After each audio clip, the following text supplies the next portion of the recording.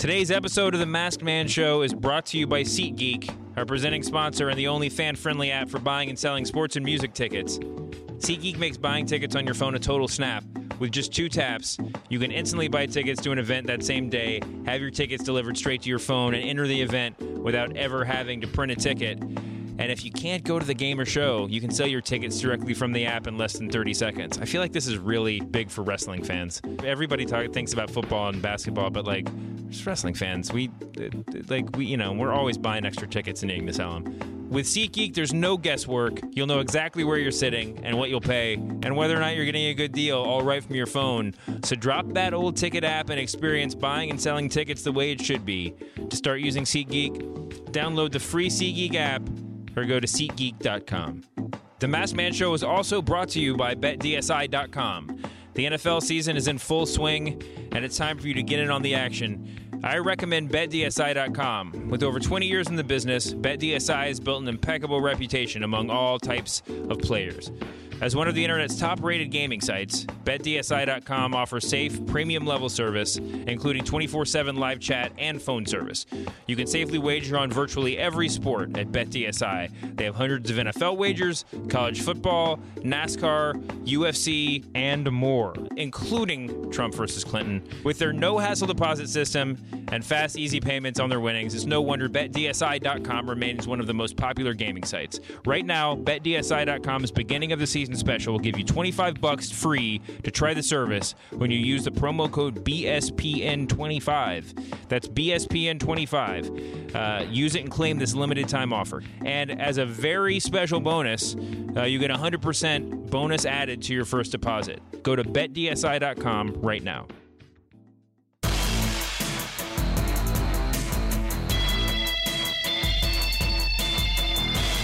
Welcome to the Masked Man Show. We're back again. It's Clash of Champions weekend. I'm sitting here in the Ringer Studios in Los Angeles with my dear friend Dave Schilling.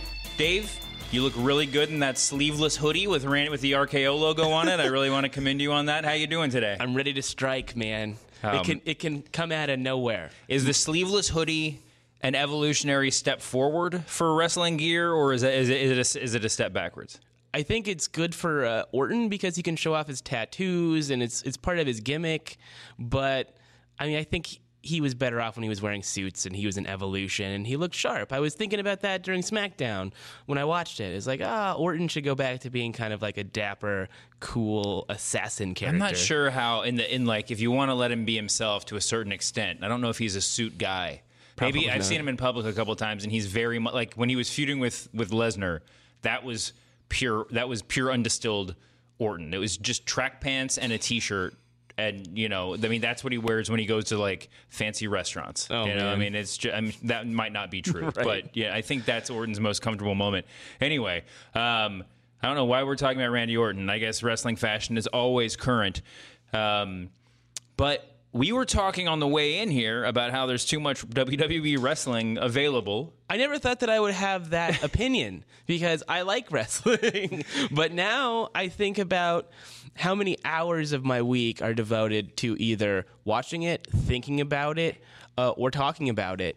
And it's starting to overwhelm me. And I think it's adversely affecting the ratings for Raw and SmackDown. Oh, yeah. I think that there's no scarcity to wrestling anymore. I used to sit around waiting for Monday or Thursday when SmackDown was on Thursday. Yeah. I mean, there's so many ways to tackle this issue.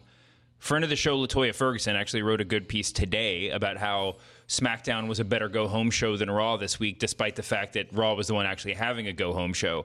But and I thought it was a great piece. It's on the AV Club. Everybody should check it out. Yeah, she's one of the best wrestling writers, besides yourself, of course. It was I mean, as much as I write anymore, but yeah, I mean, it was really good and made a smart point. But one kind of interesting side note where she was like, No Mercy, which is the next SmackDown pay-per-view. She's like, they still actually have 2 weeks to build to No Mercy, and I'm just like crying silently to myself as I read it, where I'm just like, wait, there's 2 weeks to a pay-per-view. We haven't even had Clash of Champions yet, and now it's already 2 weeks of 3 weeks. Clash of Champions is on Sunday. Yeah. I just watched Backlash. I watched Raw this week with Dan St. Germain and one of his friends, also named Dan, and and it's weird.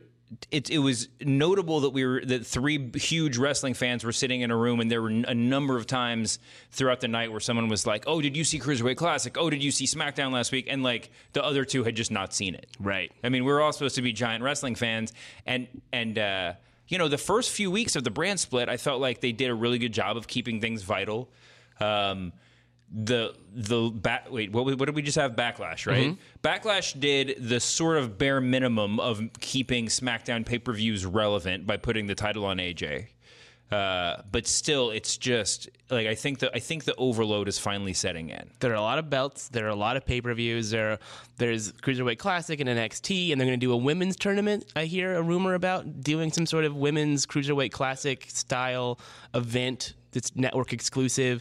Then you have to watch Talking Smack right after SmackDown. You're not even done with the show, and now there's an after show. Yeah. I was actually watching Alexa Bliss and Becky on SmackDown yesterday, thinking, why didn't they just do weight divisions? I mean, it's like UFC fighting, you know, right. Just like make SmackDown the slightly lighter women, and you can fudge it; it doesn't matter. But it's like they're like the delineation between the two women's divisions is so arbitrary, and like everybody has said, splitting the division up was probably not the best move for, I mean, you can make the case either way, but if that were a floating title that both shows could have women's wrestling, same with the cruiser, same with the tag.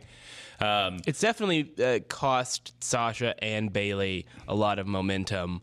It forces Dana Brooke to sort of be the only other person in the division constantly losing. Yeah. So she can't really build up any momentum on her own for when she does split with Charlotte, because she has to keep losing because Bayley's being protected. Charlotte's the champion. Sasha's being protected. There's nobody who is just a pure jobber except for her. That's on the Raw. people losing to Nia Jax. Right, exactly. Yeah, I mean, we're jumping. I mean, we don't need to spend too much time on the women's division in theory, but I mean, why not? I totally agree with you, and I think that it's hard to be booking just with the size of the roster. I mean, the kind of limited size of the roster. That said, a lot of the little touches that they've been doing along the way when they've been forced to tell these sort of these storylines they're sort of naturally compressed. I mean, like when Charlotte just like shoved Dana to the ground on Monday, that was like one of the most. I mean, that got me out of my chair. That was one of kind of the most interesting moments I've seen in wrestling in a while, because like that's not a thing you usually see in the women's division, like physical aggression between friends or between nominal partners. But yeah, it's some interesting stuff. So we'll get to a full Clash of Champions preview rundown in a minute. Was there anything else that jumped out to you from Raw that you want to get into before we get there? I mean, I think the biggest, most notable thing you were talking. Actually, here's a good segue. You were talking about how ratings are down. Yes. Right. Last week we had a note for the show that we didn't actually end up talking about, but somebody posted on Reddit the theory that like Raw ratings are down because there's no baby faces on the show. Because now, after Monday night, we do have a giant baby face on Raw. It remains to be seen whether or not they waited too long and whether the crowd's going to accept him. But boy, oh boy, did Seth Rollins ever turn babyface on Monday. It was remarkable to see his moveset in service of babyface sort of match structure, because people have been saying for years, like, oh, when he throws that Falcon Arrow, that should be a pop, a crowd pop moment, as opposed to, all of the sort of like rest holds and grinding that he's forced to do, when that's really something that guys like The Miz and Kevin Owens are great at, because they're not necessarily as explosive or exciting when they're controlling a match. They're guys who know how to sort of drag it along and understand the psychology of things, and Seth Rollins is very dynamic. So I think all those people were right. I think his matches are going to be significantly better. Yeah. Hopefully he hurts fewer people. Yeah. Not that it's his fault, but it is a thing that's been happening, and a lot of those moves, I think the turnbuckle power bomb is something that he's going to retire forever, because that feels like a heel tactic as opposed to a face tactic. Yeah, I mean, talking about hurting people, obviously it's sort of beside the point. But his knee to the back of Rusev to knock him off of the entrance ramp, and then the crossbody onto him, and even to a slightly lesser extent the crossbody off the cage at the end of the show were about as tender a version of those various moves as you've ever possibly seen. Yeah. And I think part of that is working more safely. I think a lot of it's working babyface. You don't want to just be brutal. And also part of it is doing weird spots that probably he's not done a million times in his life.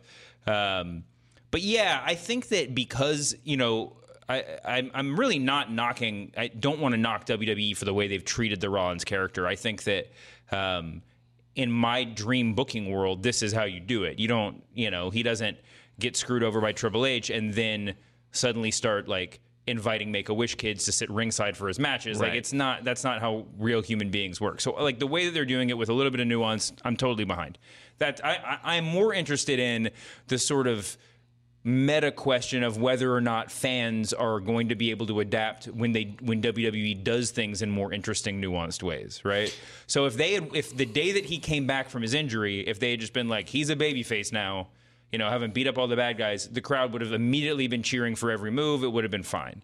If he had come out the night after he got screwed over by Triple H and just cut a real babyface promo and just thanked the fans and, whatever, they'd be reacting to him a lot differently. Now, he's been working in the ring in an increasingly babyface way since that point.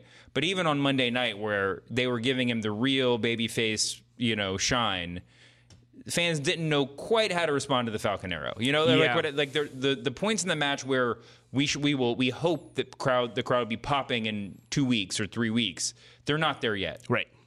But what do you think? Do you think that it's going to work out? And do you think that is the world ready for babyface icon Seth Rollins? I think he has the chops to do it. I think that his promo skills are slightly underrated. I still don't think he's as good as Kevin Owens on the mic or even The Miz or Ambrose, but he's up there. He's very good at that. So I think he can carry feuds through his mic work. I think his in-ring work is spectacular when he's really locked in, and this is going to benefit him, this sort of change in role. And there is precedent for WWE sort of subtly turning people. They did that with the New Day. New Day never really started high-fiving anybody or anything. They just started working against heels. I think it was the Dudley Boys was around that time when they were feuding with the Dudley Boys where they sort of both just switched. Sure. The difference is that, there's not a lot of historical context for a wrestling promotion not having a number one babyface. Right. It's not not having the one guy for kids to cheer for to sell the t-shirts. Now Roman Reigns actually takes up a lot of that airspace or whatever, but he's by no definition a number one babyface. Yeah, I'm still frustrated with how strongly they book him too. Not because I think that he's a bad performer. I think he's incredibly underrated. His series with AJ, his matches with Kevin Owens these last 2 weeks have been great, and he's been part of it. But he's clearly not that guy. And I think they have to cut their losses with him and really actually move him down the card and not have him main event Raws because I don't think people want to see that. It's funny because you can argue it both ways. I think I agree with you as it pertains to Reigns, but at the same time, I like in the brand split era. I love that we're in a place where, the Miz in the main event last week on SmackDown in the tag match, that felt really cool and fresh. Yeah, because it's this mid-carder has earned. Well, he's been all over the card, but this guy who was a mid-carder 2 days ago has really earned the main event on SmackDown. Yeah. It made a lot of sense and it felt cool. Roman Reigns is the best thing, the best use that they've made of Roman Reigns since his suspension is trying to trick us and successfully tricking us into thinking he was about to get that next title shot over and over and over again, right? Yeah. And he does a good job of making other people, he made Kevin Owens in a certain way by being available for that, for that role. But yeah, I think now it's clear that he's in this program with Rusev. The fact that they keep teasing him into the title picture in some ways is a great use of him, or a great use of a wrestler of his stature, I'll say. But yeah, it's always a little bit weird with Roman Reigns because we have that uneasiness that we want to see a reset.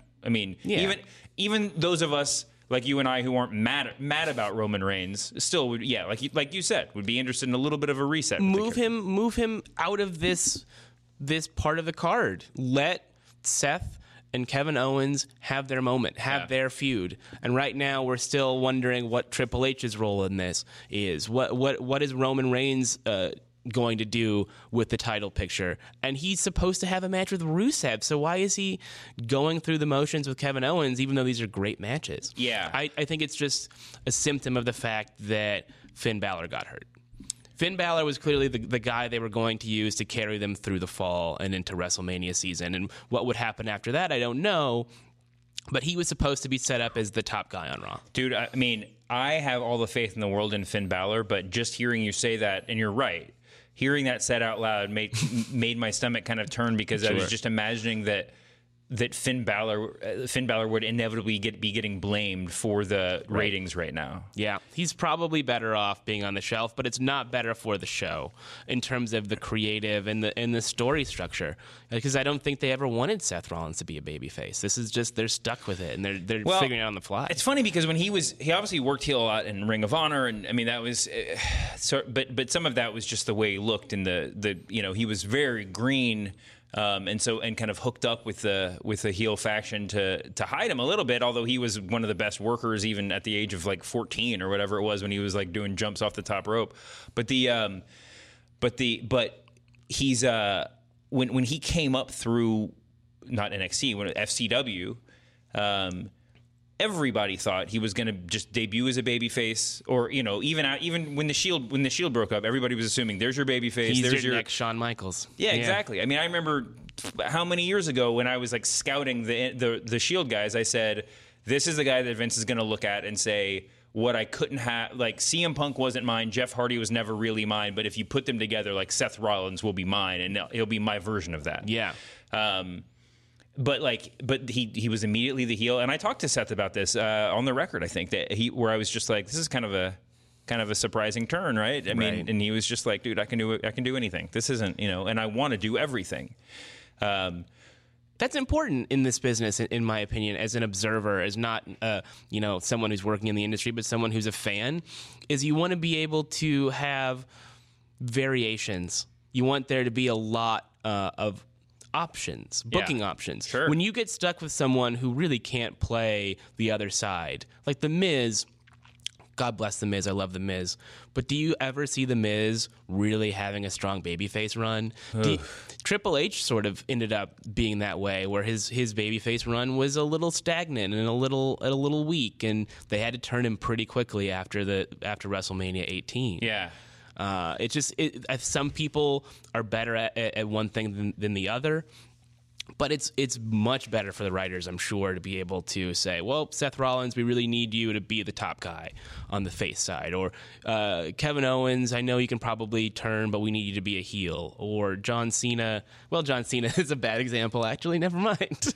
John Cena will never turn heel. Well, it's an interesting thing now, and I think, and I've been thinking about that for a column I want to write, but it's just the question of the heel turn / face turn and what it means in the upper ranks now. Like, obviously there's this idea of going in a more real sports, I said with air quotes, real sports direction, where everybody's just like, they're fighters. And yes, you have like rivalries, and some people get more fans behind them at times. I mean, I think that's the sort of general direction WWE's trying to go.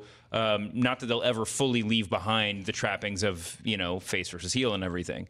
But if you look at SmackDown, which, as I said, had a great week this week, we have John Cena, who is the one guy who's like the epitome of being a babyface, although he was also the biggest heel in the industry for 3 years, while he was the biggest the king babyface. Dean Ambrose is pseudo heel turning on the strength of his rivalry with John Cena. At the same time, though, slapping hands at the end of the show with the audience. Yeah. Didn't that seem weird to you? I don't think so. I think that they're just letting him sort of like occupy that middle territory and see how the crowd reacts. Maybe that's the test. Maybe if the crowd yanks their hand back like too slow, Ambrose, then like they'll look the other way. And AJ Styles was legitimately the biggest babyface in the company, if you gauge by crowd reaction anyway. And they just turned him heel to feud with John Cena. Now I'm not saying that's a problem. I think that we may be in an era where he'll sell more shirts. You know, it might be in the NWO, Renaissance or whatever. We might be in an era where it's easier to maintain a character over a career if they're predominantly heels. You know, and I'm not talking about like monster heels or like despicable heels, but guys like Ambrose and AJ who just want to win really badly, you know? And if you look over on Raw, I mean, Kevin Owens is working heel in a way that like nobody this side of Paul Heyman knows how to do, but he's still like one of the most beloved fighters on the roster, right? Yeah. I think that's a symptom of the audience for WWE getting so much older. And I think it was Dave Meltzer or someone who reported this data that it's the average age for a WWE viewer is in their 40s. Wow. It's like getting very old, and they're not getting this sort of like Hulk Hogan, Shawn Michaels, Bret Hart fans, the kids who, when I was growing up, were really into it and grew up to be adult fans now. What's the next generation of wrestling fan? So right now, they're dealing with a lot of people at the live events who probably just hate the idea of like the raw babyface. Yeah. And so Seth Rollins, Kevin Owens, Ambrose, all these people that have sort of heelish tendencies get big entrance pops. They get cheered against sort of generic, happy, smiley people like Apollo Crews, who, if maybe he turned heel, that would help his career a little bit. Because I think there's a lot of things, a lot of there's a lot that Apollo Crews needs to do. You could fantasy book Apollo Crews in a lot of different ways. Besides just turning him heel. Did he lost clean on SmackDown? Oh yeah. It wasn't quite a squash, but it was just a setup for the Baron Corbin Jack Swagger feud that we've all been waiting for. Oh my God, I don't understand, and I don't want to go off on a huge tangent here, but Baron Corbin always, without fail, gets put with some of the worst possible opponents. Every single angle that he's done has been someone who he has to carry, but he's not ready to carry anyone. If it's Kalisto, if it's Apollo Crews, and now Jack Swagger. These are three guys who don't really have a lot of heat right now, and the poor guy is stuck in sort of limbo. You're talking about carrying them in terms of just like the heat, like the hype of the match. And stuff.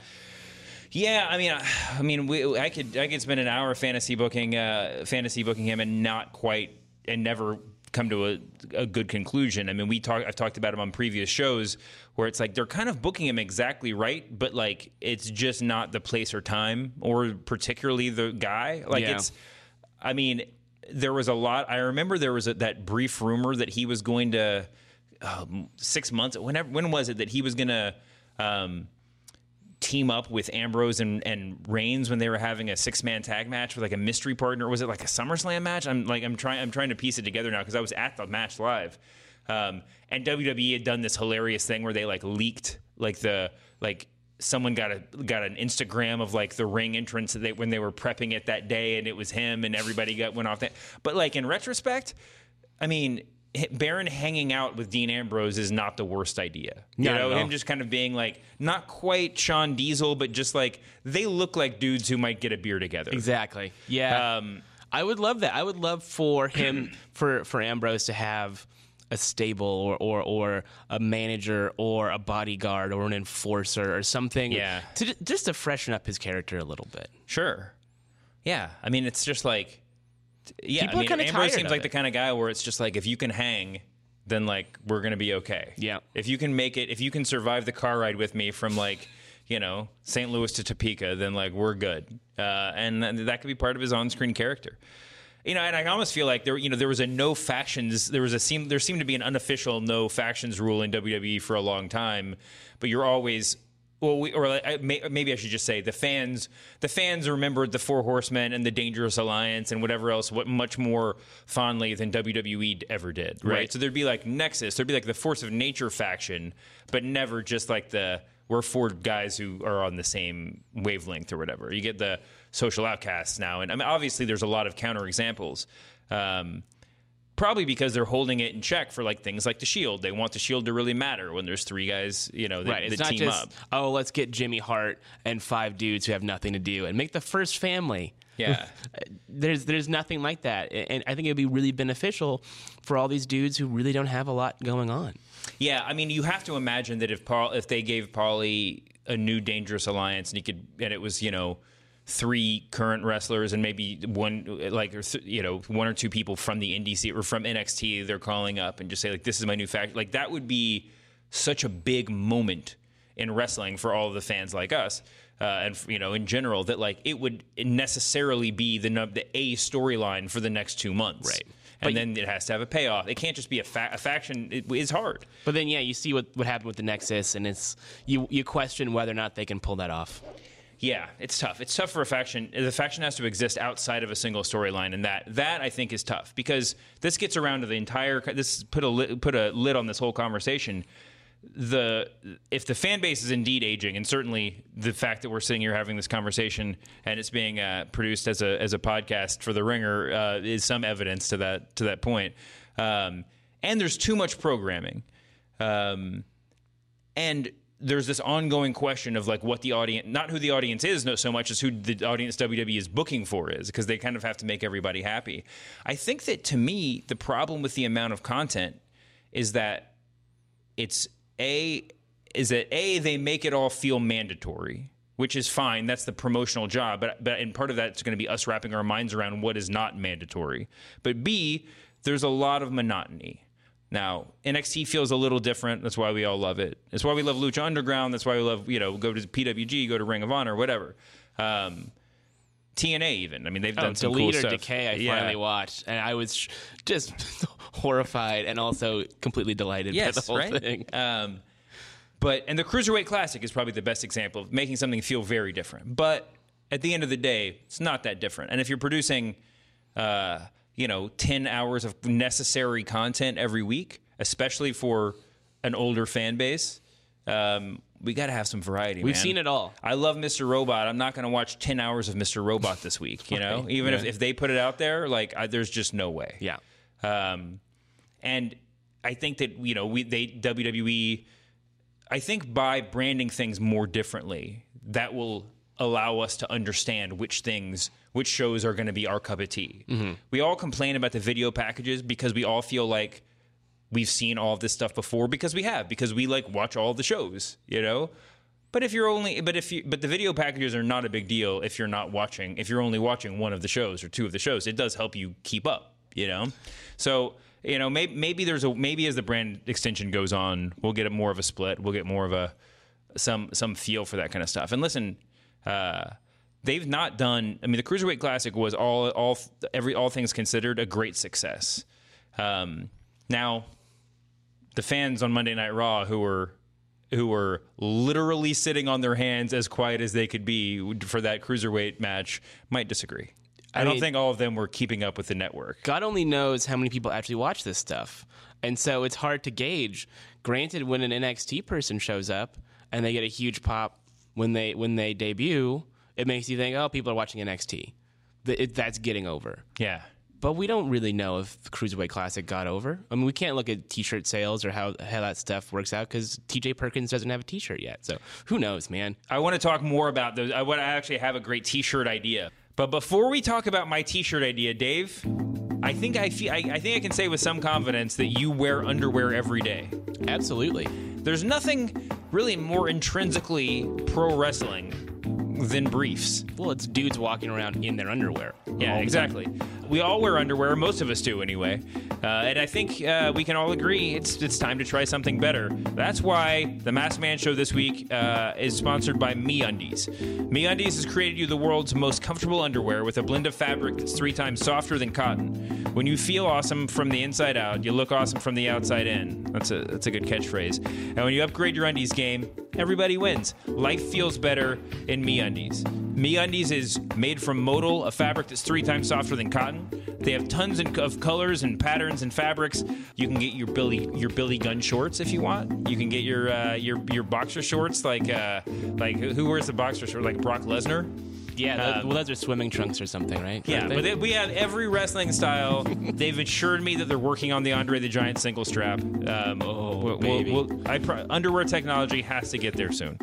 I wear MeUndies all the time. There's nothing like getting like really comfortable underwear just for doing a podcast. I think that's all I really ever wanted when I started this career. And honestly, there's nothing like it. It's the most comfortable, easiest thing I could have possibly done. When I tried my first pair, I was hooked. For a limited time only, MeUndies is offering you 20% off for your first order at MeUndies.com/masked. That's MASKED. If you don't love your first pair, it's free. You have no excuse not to try my favorite underwear brand. Make sure you go to MeUndies.com/masked to get 20% off your first order. Just tell them the Masked Man sent you. The Masked Man Show is also brought to you this week by Dollar Shave Club. Guys, you don't need to choose between price and quality to get an amazing and affordable shave. DollarShaveClub.com is the answer. Dave, you have a nice beard. Oh yeah, thank you. Do you shave that yourself? I use various creams and oils, and then shave it with something disposable. But I'm intrigued at other options. I was gonna say it looks like you go to a professional, but I think not quite. It might look better if you partook in Dollar Shave Club. You can go to DollarShaveClub.com, order some razors from them to prove how amazing their shave really is right now. They're going to give you the free first month just for joining the club. DollarShaveClub.com delivers amazing razors right to your door for a third of the price of what the greedy razor corporations charge. Greedy razor corporations, one of my favorite failed heel factions in NWA history. Seriously, there's no reason to deal with a drugstore hassle and the battle of the locked-up razor fortress ever again. Just go to DollarShaveClub.com and pick a razor that works for you from their lineup of amazing blades. That's all there is to it. You go there, DollarShaveClub.com, you pick a razor, they send it to you, the end. You get a first-class shave every time you use the executive blade, and when you use their Dr. Carver's shave butter, the blade just gently glides across your face for the smoothest shave maybe ever. With Dollar Shave Club, you can look, smell, and shave like $1 million without paying for it. So here's your chance to see why over 3 million members like me love Dollar Shave Club. Dollar Shave Club is so confident with the quality of all of their products that now you can get your first month of the club for free. You just pay shipping. After that, it's just a few bucks a month. No long-term commitment, no hidden fees. There's no reason not to do it. Get yours at DollarShaveClub.com/masked. That's MASKED. DollarShaveClub.com/masked. I appreciate you sitting around through that wonderful ad. You're talking about TJ Perkins t-shirts. Now, I had this idea this week. I'm sure a million people have had this idea before, but this is my WWE please steal my idea pitch of the week. Ready? At the end of pay-per-views, like the live show, why do they not have t-shirts for whoever just won the title, like they do when like somebody wins the NBA championship? That's a great idea. At the end of a show, even like especially the successful shows, when you go to SummerSlam, you go to WrestleMania, when you're most hyped up is when you're on the way out, and there's no t-shirts left. There's no men's larges anyway. I mean, right. unless you desperately want, the Social Outcast shirt or whatever. Extra large and small goes the fastest, but then large is hard to get to. Yeah, I mean it's tough. It's tough to get the right size. When you're walking out, you're like, holy shit, AJ Styles just won the title, or Dean Ambrose or Seth Rollins, Kevin Owens, whoever. When you're the most excited about the guy who just won or the woman who just won, they should have They should have T-shirts. Just say like, it's SummerSlam 2016. Finn Balor is your new champion. Whatever. Just have like really simple text. Just those crappy T-shirts they do every time the Spurs win a title or whatever, and just sell them for $25 out of boxes that people are streaming out. Like who's not going to buy that? People would do that as a memento of the occasion. Yeah, they have the memento shirts, but it just has the matches. It's like, what? I don't get it. I think there's still sort of a fear of acknowledging too much that this is Scripted. But wait, but they do this in real sports, and it's I not. know. You just print twice as many shirts, and you send the rest to starving children somewhere. WWE doesn't even really have to do that. Well, here's another problem, right? What if someone is like, oh, they're printing a bunch of Finn Balor T-shirts where he wins the title at SummerSlam? That's actually that's a really good point. Although we don't really get that many leaks. There's like a WWE merch Twitter account that seems slightly unaffiliated. So maybe there are some leaks that I just haven't made myself aware of. But like, you'd think that there would be somebody saying, hey, by the way, we're printing 3 different Finn Balor shirts and SummerSlam's coming up. Maybe this is meaningful. Like if there were going to be leaks. Right. But it's one thing to say, oh, they're doing this new Kevin Owens Raw T-shirt. You don't know that means Kevin Owens is going over in that was it a Fatal 4-Way or Triple Threat match or whatever it was. Listen, if it's really that big of a problem, they can probably get some T-shirt machines in Titan Towers. Like they could just print. They can be the in secret, under cover of darkness. I don't know. That might break some like monopoly laws or something. If you're expanding horizontally instead of vertically or whatever. But I just think that would be so cool. Like I'd say 95% of my wrestling T-shirt purchases in my life were just crimes of passion. Yeah, I'll come home and I've had too many drinks, and I'm like, I really want a Sasha Banks tank top. I'm like, what? When am I going to show my arms anywhere? I have nowhere. I have a Sasha Banks shirt that I proudly wore at WrestleMania this year, and that was the last time I'll wear it. Yep. I mean, maybe I'll find another use, but I went to 2 days of PWG, and I said on the podcast, but like all of the wrestlers sit around before the show and at intermission, and after the show, they sit around the ring just like selling all of their various T-shirts. It's really cool, and I refused to buy one because I was like, once I buy one, I'm going to buy 20. Yep. And at the very end of the last night, I was walking out, and I was just like, forget it. And I walked over to Tommy End, and I was just like, all right, this is the last time you're ever going to be wrestling an indie show. You're going to be WWE champion. You think you're great.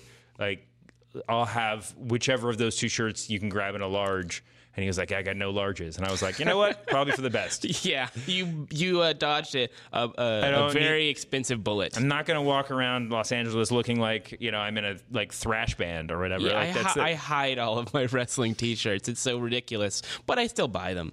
But you bring up a really good point, is that there are some things that not real sports, but non-scripted sports do that professional wrestling should start to bring into their product. They're already starting. So, like, what are your ideas? Well, I mean, all the Cruiserweight Classic stuff where there's, leaderboards and they have statistics and sort of analysis that goes beyond the heel-face dichotomy. Because we sit through Raw and SmackDown, and we have the 3-man teams where it's the play-by-play guy, and then sort of a comical heel, sure, and then an incredibly generic punching bag. Mm-hmm. And that doesn't really do that much to get over the product anymore, because we're all too savvy. Yeah. We can't be manipulated the way that they think that we can.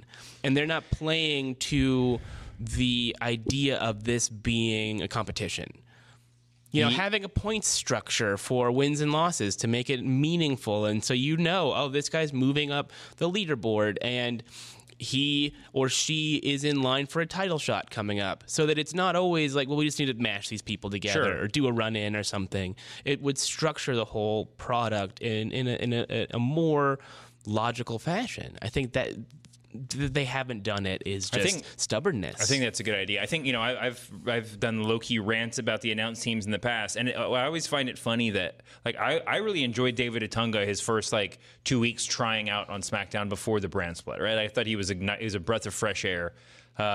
Certainly JBL is a great example of somebody who every wrestling fan was head over heels for about a month and a half. Right. And then honestly, I think that I love Morrow. I think that I put the over-under on fans turning on him at 5 months. It's already kind of started with all of the pop culture references. And he is more over the top than Michael Cole ever was, and that was one of Michael Cole's, people knocked Michael Cole for. Now, he does it in a different way, and it's sometimes very entertaining, but there's more, I think, sort of self-awareness to Morrow than there is with Michael Cole. It's a he's sort not of tainted. It is a by sort of Joey Styles sort of it's he can scream like, "This is the biggest moment in wrestling," and you're just like, "Oh, it is. You're right. Okay, that's fine." Yeah, this is okay. I also think that JBL really is playing 3 different characters. Yeah. He's playing JBL the heel. He's playing JBL the sports announcer who actually knows about the matches and is really like astute observer of the business and of what a match is. He understands that, and every once in a while he says something really profound, and then he's also on the third level someone who is obviously friends with a lot of people in the back and still part of the product and a host on WWE Network. If he just picked one one persona, it might work. Yeah, I mean, the thing is, like, and WWE has, I understand the idea of having the Raw team and the SmackDown team make the shows feel different and like unique entities. You sit them at different spots.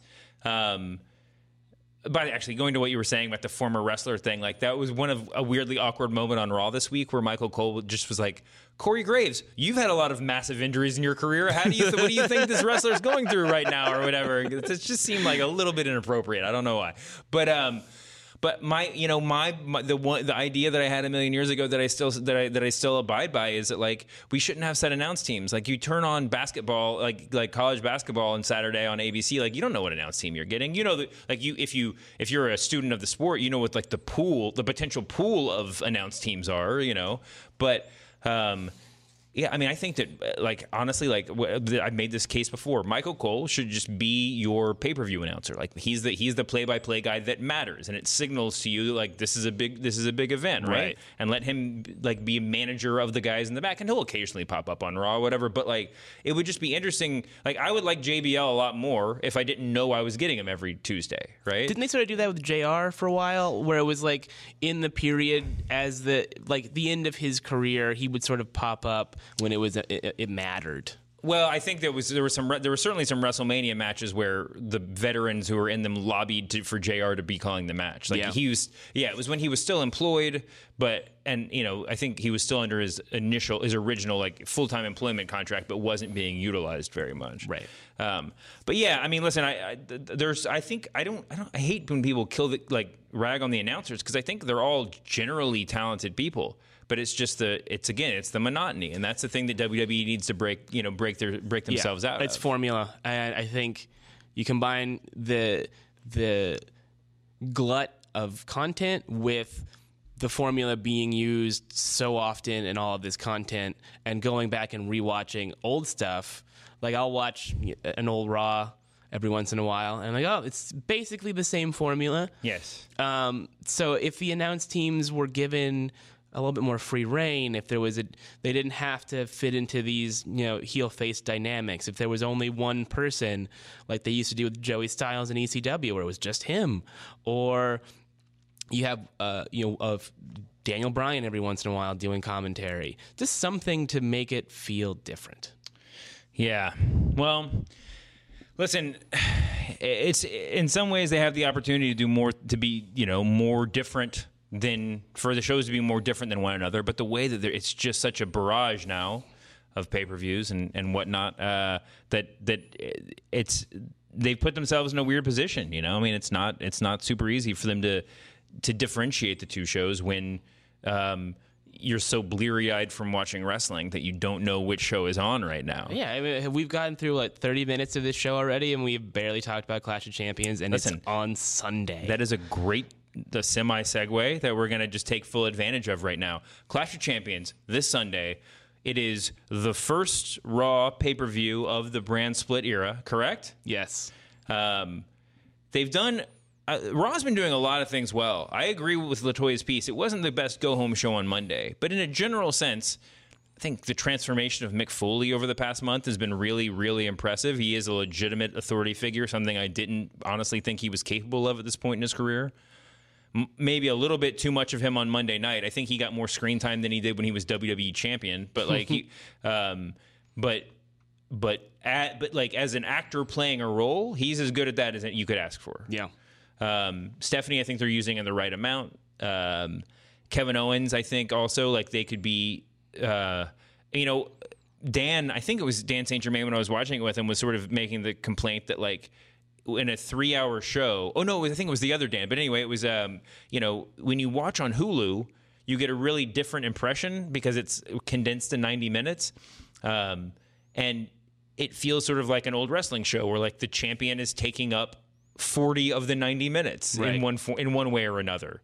The opening promo, the match he has, the sitting at commentary, some backstage segments, because they get all the main event stuff gets into the Hulu version, and you miss the cruiserweights or whoever. Although I don't know the answer to this, I meant to check to see if the cruiserweights would made it onto Hulu because that is sort of a meaningful question. Yeah, I'm sorry I don't know the answer. I'll put it on Twitter or something, or someone can tweet me. But but Kevin Owens, I feel like they're using in the right amount. If there's a little bit too much of everything, the women's angle has been really good, I feel like. But I mean, just overall, and Rusev Reigns. Well, let's just go match by match because I feel like there's things that they're doing right.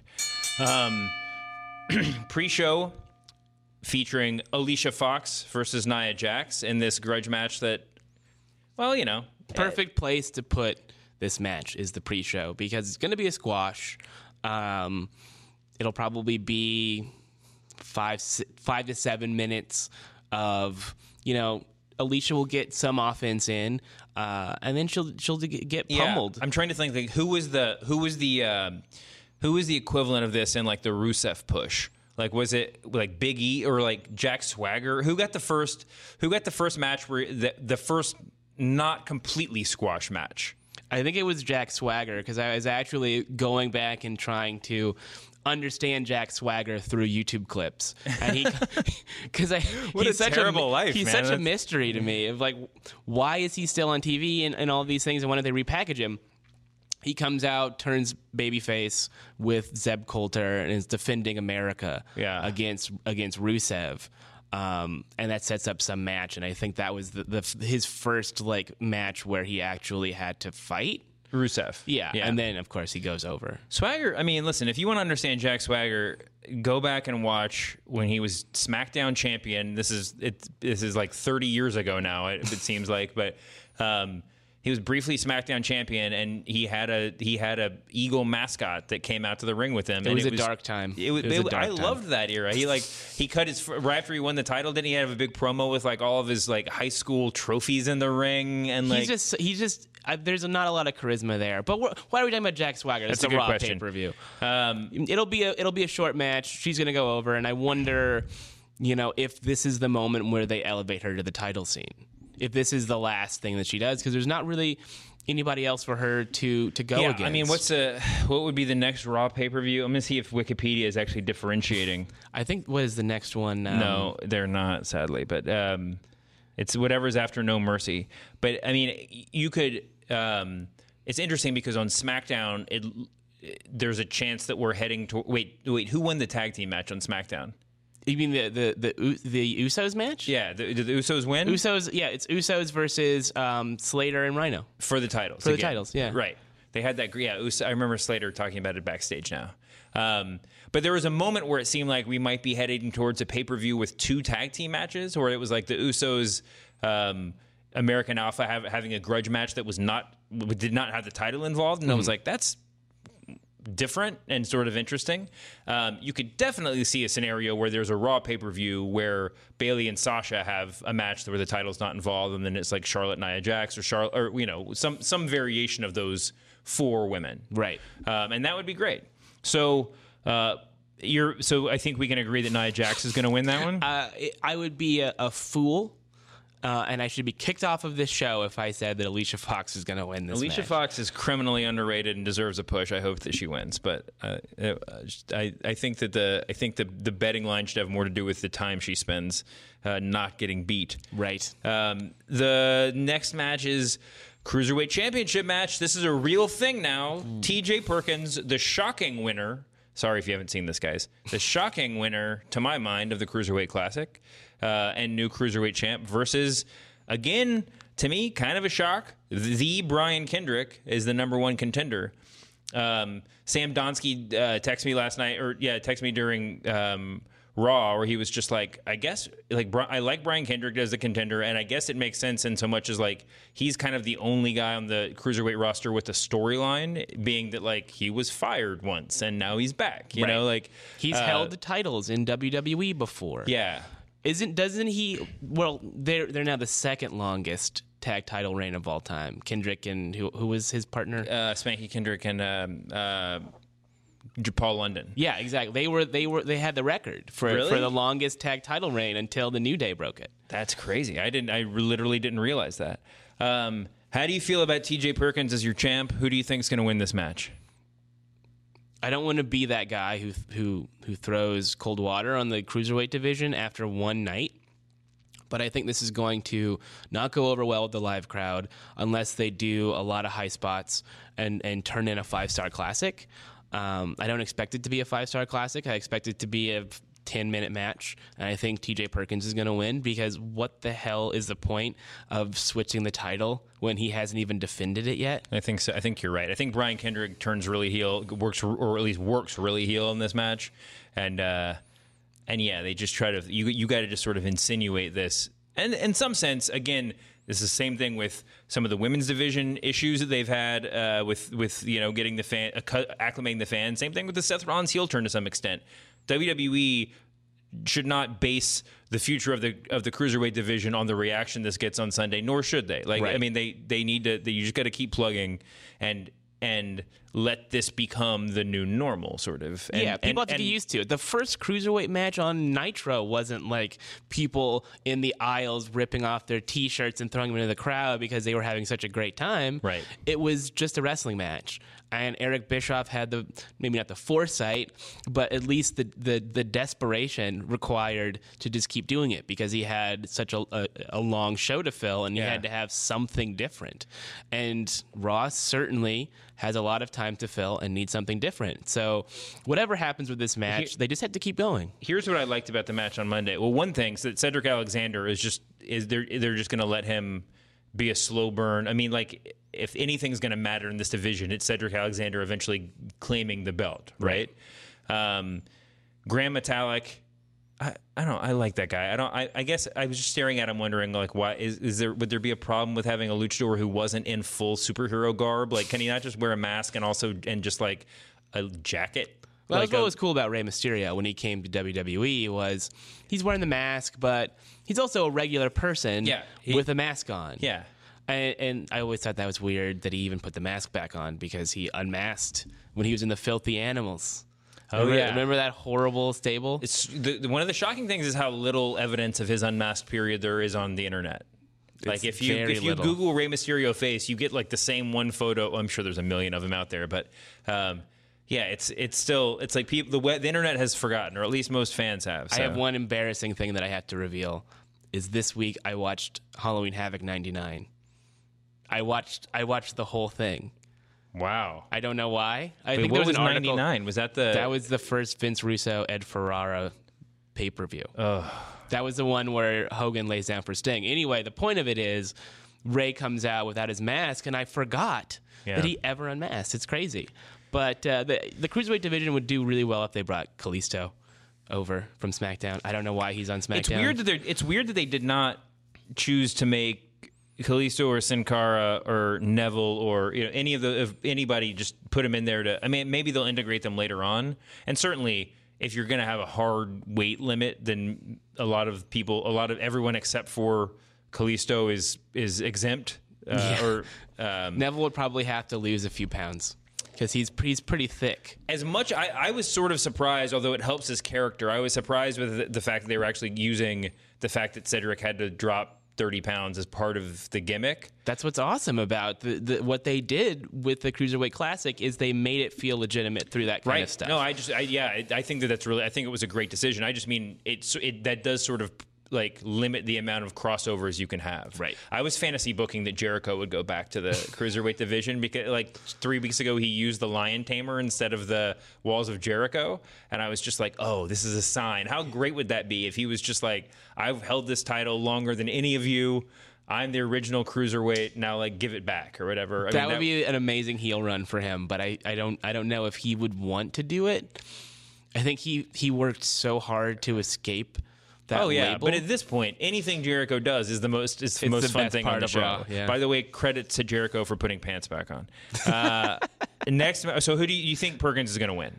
Oh yeah, I don't see there being a title change this soon. Yeah, I think that's probably right. But Kendrick will probably just like turn on him, and there'll be a nice little program for a couple months, and then they'll do a switch on Raw or something. Yeah, I think that's probably about right. Cesaro versus Sheamus. Shockingly, another match. Shockingly, this has gone to the full 7. It's a best of 7 match. I never would have guessed after it was 3-0 that this would end up being 7 I don't know. matches. I've never talked about that on the show. That was the worst booking I've ever heard. First, I don't mind it's starting off as 3-0 and then have the run for 4. We saw that. The most legendary in WC. Wait, the one, not the Booker T and Benoit. Did that start off 3-0? No, I'm thinking about the one before that. Anyway, this has happened many times before. Cesaro lost to Sheamus twice before it started. But the crazy thing was that they booked. So was it Cesaro's first win came on the non-televised show? Yeah, the house show. Yeah. Why not have him win on the Raw before and then have Sheamus win on the untelevised show? So then we get the chance for him to his first chance to be eliminated is now on Raw TV where it actually matters. It was absolutely crazy. Anyway, I don't know. I don't want to distract from the fact that these two guys have good chemistry and they've been having really, really good matches. Yeah. And it's just contrived. This is a sort of gimmick that you can't do in this way with an older audience that's seen the Booker T Benoit best of 7 and whichever other one that there was we can't remember. Yeah, no. I mean, you're totally right.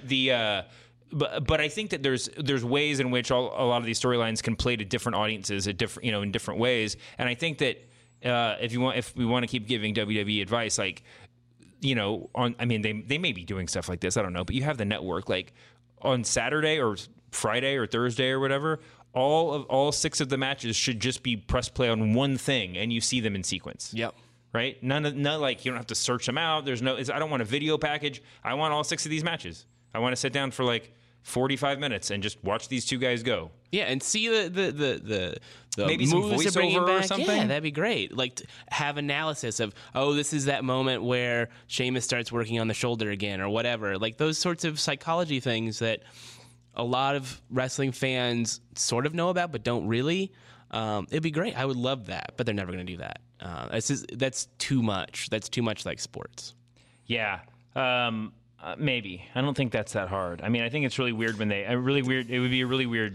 There are things that are not hard that they just choose not to do. We've been watching this product long enough to know that there are some things where it's just Vince doesn't like it. Vince doesn't like tournaments, so they don't do tournaments anymore. There's all kinds of things that just don't really, that no one wants to do, that there's just a lack of will. But as for this match, we know who's going over. There's no question. He's going over. Cesaro's going over. You think so? Yes. And Cesaro's the next guy in line for Rusev. I would have thought that Ziggler was going to win on Tuesday night, man. But yeah, I think that's. I think you got to go. You got to hope for Cesaro, right? Cesaro Rusev is a logical next step for both guys because Reigns is not going to win that belt. What a waste of that belt. It would be on Roman Reigns. Somebody said that somebody just offhandedly said that they assumed that Reigns was going to win, and then they would have not a unification, but a champ versus champ match at the next pay-per-view.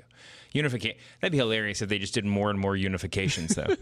After inventing all these belts, it's we don't need all these. It's just it's like the Sneetches. Do you remember that Dr. Seuss book where it's just the never-ending cycle of taking belts apart and putting them back together? Remember when the World Heavyweight Championship was merged with the IC title and there was no IC title on Raw?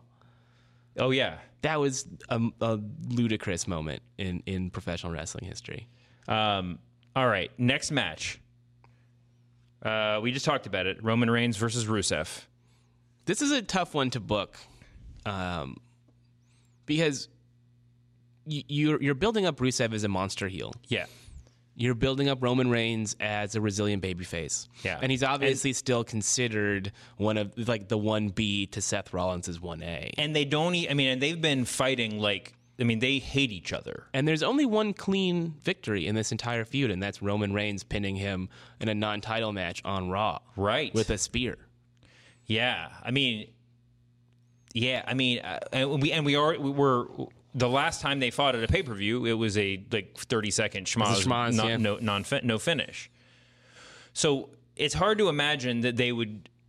It's not impossible to imagine. I guess choice A would be like a legitimate 10, 12-minute match that then goes to a no decision, right? Going to hit each other with chairs a million times or something. It would go against I think the tenets of the industry, the storytelling tenets, to never have a blow off. Someone's got to go over. Someone's got to Highlander quickening transfer their power to the other guy. So the answer is either Rusev wins. I'm just fantasy booking. The answer seems to be either Rusev wins with some sort of outside interference from whoever Roman Reigns is going to feud with next, right? Mm-hmm. Bray Wyatt appears in the ring. It's not going to be Bray, but this is the Bray Wyatt spot. This is the Bray Wyatt Memorial pay-per-view spot. Or Roman Reigns wins and then maybe quickly drops the title back to Rusev on Raw because of a similar situation. Sure. He wins, he challenges Kevin Owens and he gets the big title match, and then somehow just does away with the belt. Or maybe they do champion versus champion, and then he has to relinquish the U.S. title. Although I don't know what that does for the U.S. title, but maybe it helps it. I don't know. So anyway, if you had to pick, I'm not talking about interference, disqualification, anything like that. Whose hand will be raised at the end of Sunday night? I think the person who has the most to gain from this is Rusev. It is not Roman Reigns. Roman Reigns will be the most over heel on Raw no matter what. He will get the biggest anti-pop of anybody, win or lose. And honestly, every time he loses, there are more people who are cheering for him. It gets to be a little bit better every single time he lays down clean for someone. Losing to Finn Balor, losing semi-clean to Kevin Owens is creating this sort of underdog narrative for him that I think is going to be beneficial down the line if they do decide he's going back up. Yeah. So right. I think he loses either with Lana interference or just he loses with feet on the ropes or handful of tights or something. I think I'm just to be contrary, I'm going to say Roman Reigns is going to win. If I were on the booking team, I think I would have the match quickly, within 5 or 6 minutes, devolve into hitting each other with chairs outside the ring. Foley comes in, restarts the match. We're not going to end this with a DQ. And then after 5 or 6 more minutes, Rusev again, and this time it's if Rusev gets disqualified, he loses the title. And at some point, Rusev just says, I don't care, and just beats Roman Reigns with a chair for 5 minutes, loses the belt, and walks off, says, I don't need the belt. That's how I book. That's not a bad way to do it. Anyway, Sami Zayn versus Chris Jericho in weird, the sneaky, great match on the card. It's gonna be good, but not as good as I think we expect, because Jericho's lost a couple steps. I'm sure he would admit I years ago said that Jericho Punk at WrestleMania was going to be like the Savage Steamboat on that card. I mean, that was the spot it was filling. Yeah. But it just as watching that, and how many years ago was that? 5? 5? 4 or 5, yeah. Watching that match in real time, I was just that's not Chris Jericho anymore. He's a step slower. And it's not sad to watch in the way that watching Macho Man the last few years of his career was sad to watch.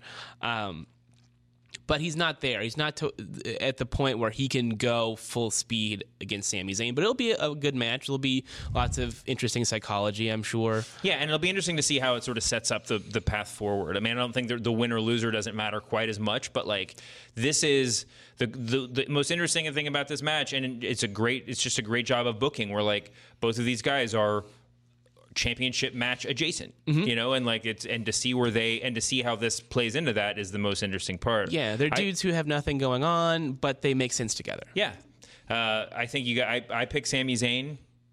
What do you think? I'm going the other way. I'm going Chris Jericho because I think this is something that has legs. That highlight reel segment that they did had that sort of fake shoot aspect to it that they're really ramping up on both shows. And I think that there's a lot of ground that they can cover. Bringing in Kevin Owens, taking him out, having all kinds of callbacks to NXT or to Jericho's career or to Sami Zayn's love of Chris Jericho when he was coming up. There's just so much fertile ground, storytelling ground, you have to keep this going. So I see nefarious deeds for Chris Jericho and a victory. I think that if this is going to, have legs, you're right. Maybe then Jericho winning is a good idea. I could see it going either way, though. So I'm going to stick with Zayn. Next, Charlotte versus Sasha versus Bayley, the triple threat for the Raw Women's Championship. So if I had to pick someone for this match, even though it seems like there's a lot of possibilities, the only one that makes sense to me is Sasha winning. Bayley, it's too soon. Charlotte's run its course. It's her as a champion. I think they only switched the belt at SummerSlam because they thought that Sasha had a bad back injury. So now, whatever their plan was before that, they can go back to it. Let Charlotte and Dana have their weird feud. I don't know what they're doing, and part of that, and that's not a knock. It's a compliment. I mean, it does. They hype all of these matches up as giant moments where it's like, I really thought that, and that's because they're trying to give this esteem to the women's division, which it deserves, and they're doing that for the right reasons. And I'm not knocking it, but it does seem like I thought when Sasha dropped the belt that we were going to have a 6 month. We're going to have a run all the way to WrestleMania for chasing the belt.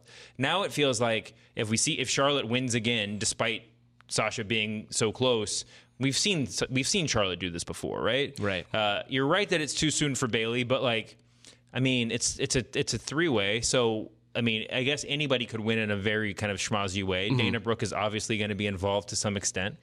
They could go a lot of different directions with this. I agree. We were talking about Nia Jax earlier, and now I'm thinking about this match. I don't think Nia Jax is in the main event for at least for another month, because if either of the baby faces win, there's a rematch. There's we got to kind of get them clear of this existing feud. Yeah, and she can't lose. That's the thing is Nia Jax, once she loses, where does her heat go? So she can't work with anybody that's that important because she's going to have to take a pinfall. One of the really interesting things to me about them booking her as a monster, and I hope it doesn't blow up in their face. I mean, that's just the trajectory of every monster heel that's come before. Right. You're better off booking. I mean, look, I can't think of the right example, but an example is like Ryback. After his giant monster push at the beginning, he kind of found a spot as just a regular wrestler who happened to look like really intimidating, Yeah. and he could eat a pin and it was okay. They got to figure out a way to transition Nia Jax into the realm of humanity, though I don't fault them for trying to get her all the hype they can. You know what they do? Simple. They get Kevin Nash to shock her with the cattle prod. Oh, yeah. All right, I'm all in on that. I think that's a terrible idea. I don't endorse that at all. I think it is a terrible idea. You're right. Next we have... So wait, your pick is Sasha. Yeah. I have to pick. I'm conflicted. We got the gravity of history on one side and my inability to really see a way out of this on the other. I'm just going to take a flyer on Bayley. Wow. It's not... I feel like that would get approved and creative and then shot down because of the significance of this title belt, or the desired significance of the title belt. We want to keep it on Charlotte for a longer period of time, but I don't know. She had the belt for almost a year if you count the Divas title. Yeah. I mean, or if maybe it was a full year. It's run its course. Move on, but not Bayley, because there's money in Bayley getting it at a later date and dragging that out. That's my opinion. I could be wrong. All right, New Day versus Gallows and Anderson. Well, first of all, this is going to be the match where I go use the bathroom, because I just think they've really botched the build up to this. These are two teams that I like too. I like both of these teams, and I just don't care about the story. Rarely do you see a decision to change the booking made into brought into the booking. But when the New Day came out and we're just like, you remember when you guys were funny for the past several weeks? That sucked. That was not good. That was a waste of everybody's time. And then Anderson and Gallows came out and the announcers were like, yeah, they really, like, that really made them mad. And now they're back to the old Gallows and Anderson. It was very weird. I think they handled it very well, but there still is the stench of death on this whole program. So my desire is for Gallows and Anderson to win the belts, let the New Day sort of refresh themselves a bit, because their act as the champions is getting a bit stale. Yeah. And find something else for them to do. You think Gallows and Anderson should win then? Yeah, and then have them work with Enzo and Cass. Yeah. Because you can't do Enzo and Cass versus the New Day. There's just too much wackiness going on. I think it would be the easiest booking in the world to have Gallows and Anderson win, even if it's in a sketchy fashion, and have the New Day come out on Monday or the Monday after that and just say, like, we're being inspired by our loss, and one of us is going to be the next WWE champion, and just go from there. You know? That would be great. Move them up. Yeah. It's time for them to function as a faction as opposed to, Freebird rules kind of thing. I like that. That would be an ideal sort of thing, to use that heat and their in-ring ability in the upper levels of the card instead of having them work with these sort of tag teams that aren't on their level. And everybody's, I had this conversation on Monday night, but people always ask which one of them is the champion, like who has the and the interesting thing is I think you can make the case for all of them. And part of that is, they all have different skill sets, and I think Big E probably gets the most votes from people that I talk to. But he's a very, very gifted talker and performer, and Kofi, I think Kofi's actually the sleeper candidate. I think you could slot him into a title match, especially against someone like Rollins or Kevin Owens, really, really seamlessly. Absolutely, yeah. And all three of them are very good workers. But I think that the real answer is it doesn't matter. That if it's like the actual Fabulous Freebirds where Michael P.S. Hayes is working a title match and his two buddies are outside, well, it doesn't matter that Michael Hayes is your third choice for who deserves the title on the Freebirds, Because the heat is evenly distributed. Yeah. I don't think that's the case with Enzo and Cass, where without Enzo, Cass is just a big dude with a catchphrase. All three of those guys are equally as over and equally as talented. Wait, are Enzo and Cass versus the Shining Stars not on this card? I'm sure it's going to be a pre-show match, because if Nia Jax versus Alicia Fox is the only pre-show match and it's 3 minutes or 5 minutes or whatever, if that, maybe they're just going to hold it in reserve in case like Randy Orton's concussion is contagious and somebody else can't go for the pay-per-view. I shouldn't make light of concussions. Yeah, good point. We got to get out of here. One more match: Kevin Owens versus Seth Rollins for the WWE Universal Championship. There is only one thing that I think you can guarantee about this match, and it is that Triple H will be involved. Wow. That's actually a really bold... I think that we've talked about Wrestling Logic a few times in the show. Judging by Wrestling Logic, 100% I agree with you. Judging by the really bizarre itinerant schedule of the WWE legends, and the fact that Triple H's involvement was necessitated by Finn getting hurt. Yeah. That I could see them just saying, like, we're just going to throw Triple H out there and no future plans for him. Like, we'll just wait for that to come back around later. I think that but logically you're right. I would side with you there. I think that's the best case scenario. I don't actively want to see Triple H be a part of this angle. But they talk about it enough. You're right. It has come up a million times, and Stephanie's sort of equivocation about her involvement. Yeah. What are his motives? Why did he do that? He hasn't had that 20-minute long Raw promo that opens the show where he's screaming into the mic about. Hey, listen, I was waiting for that after Kevin Owens won. I wanted that promo, so maybe I'll get it a week in next Monday. You probably will. I think that he's going to get involved. There's going to be shenanigans of some kind, and Kevin Owens is going to win, because it's just, again, too soon. As someone who knows wrestling, you can kind of tell when there's going to be a title change, and I think we both like to be surprised.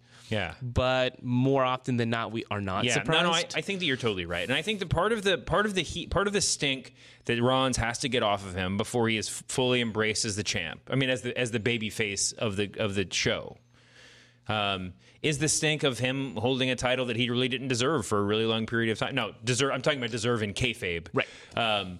But for the average fans, the fans that aren't necessarily whooping his every move. Those fans, I mean, there are a lot of fans who are just not Seth Rollins fans. Like, he was too good of a heel for too long of a time. And I think putting the title back on him would revert to it would seem more like a reversion to course or whatever. Yeah. And also let's, think about his two Shield buddies and when they won the title. So Roman Reigns wins the belt. He's already really kind of not popular. and you see the machinations of the writing staff of like, he's the guy, let's build him up as the guy. And then the audience really just turns on him completely because they know he's not an underdog. He is the anointed one.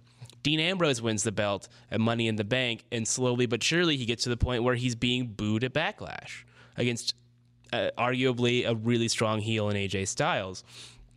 If Seth Rollins wins the title on Sunday, you're going to see that sort of dissipation of his heat, because I think that the audience responds the most to the idea of the underdog, the guy or woman who is not fated in the stars to be the best, which is why Kevin Owens gets a "you deserve it" chant after he wins a belt, or Becky Lynch, or all these people that are quote-unquote underdogs.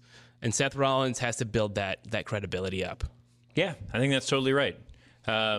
It's interesting that like we're kind of 3 weeks into the Seth Rollins babyface experiment, but we spent so much of this episode talking about it. I mean, Monday night was just the babyface turn. Mm-hmm. I mean, from the beginning of the show, but climaxing in that the big save in the cage match. You know, I mean, like that's as babyface as it gets. And I was actually watching that beatdown, thinking like, I mean, Roman Reigns doesn't have any friends, right? I mean, that's the most interesting part. And Seth Rollins, of all people, saves him. Yeah, I mean, Mick Foley made a joke earlier in the show about how Roman Reigns gets booed, right? I mean, I was wondering if they were just going to really go down that path.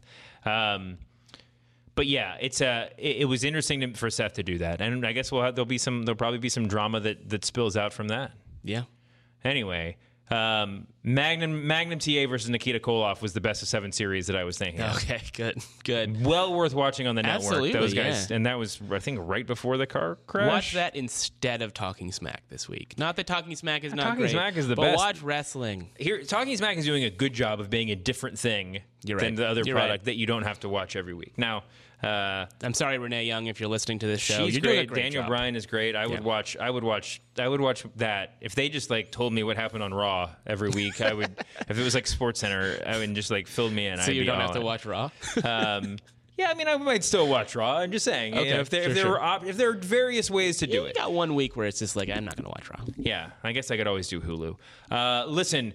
WWE Network, not Hulu, is showing this pay-per-view this weekend, so watch it so we'll have something to talk about next week. And Dave, thank you so much for stopping by. You're very welcome. If anybody goes to the event and they have T-shirts celebrating Kevin Owens' inevitable victory on Sunday, just don't even have to tweet me. Just nod and smile and say the Masked Man thought of that. Send him one. He would love a free one. Oh yeah, I should probably get the prototype. Absolutely. Anyway, enjoy Clash of Champions.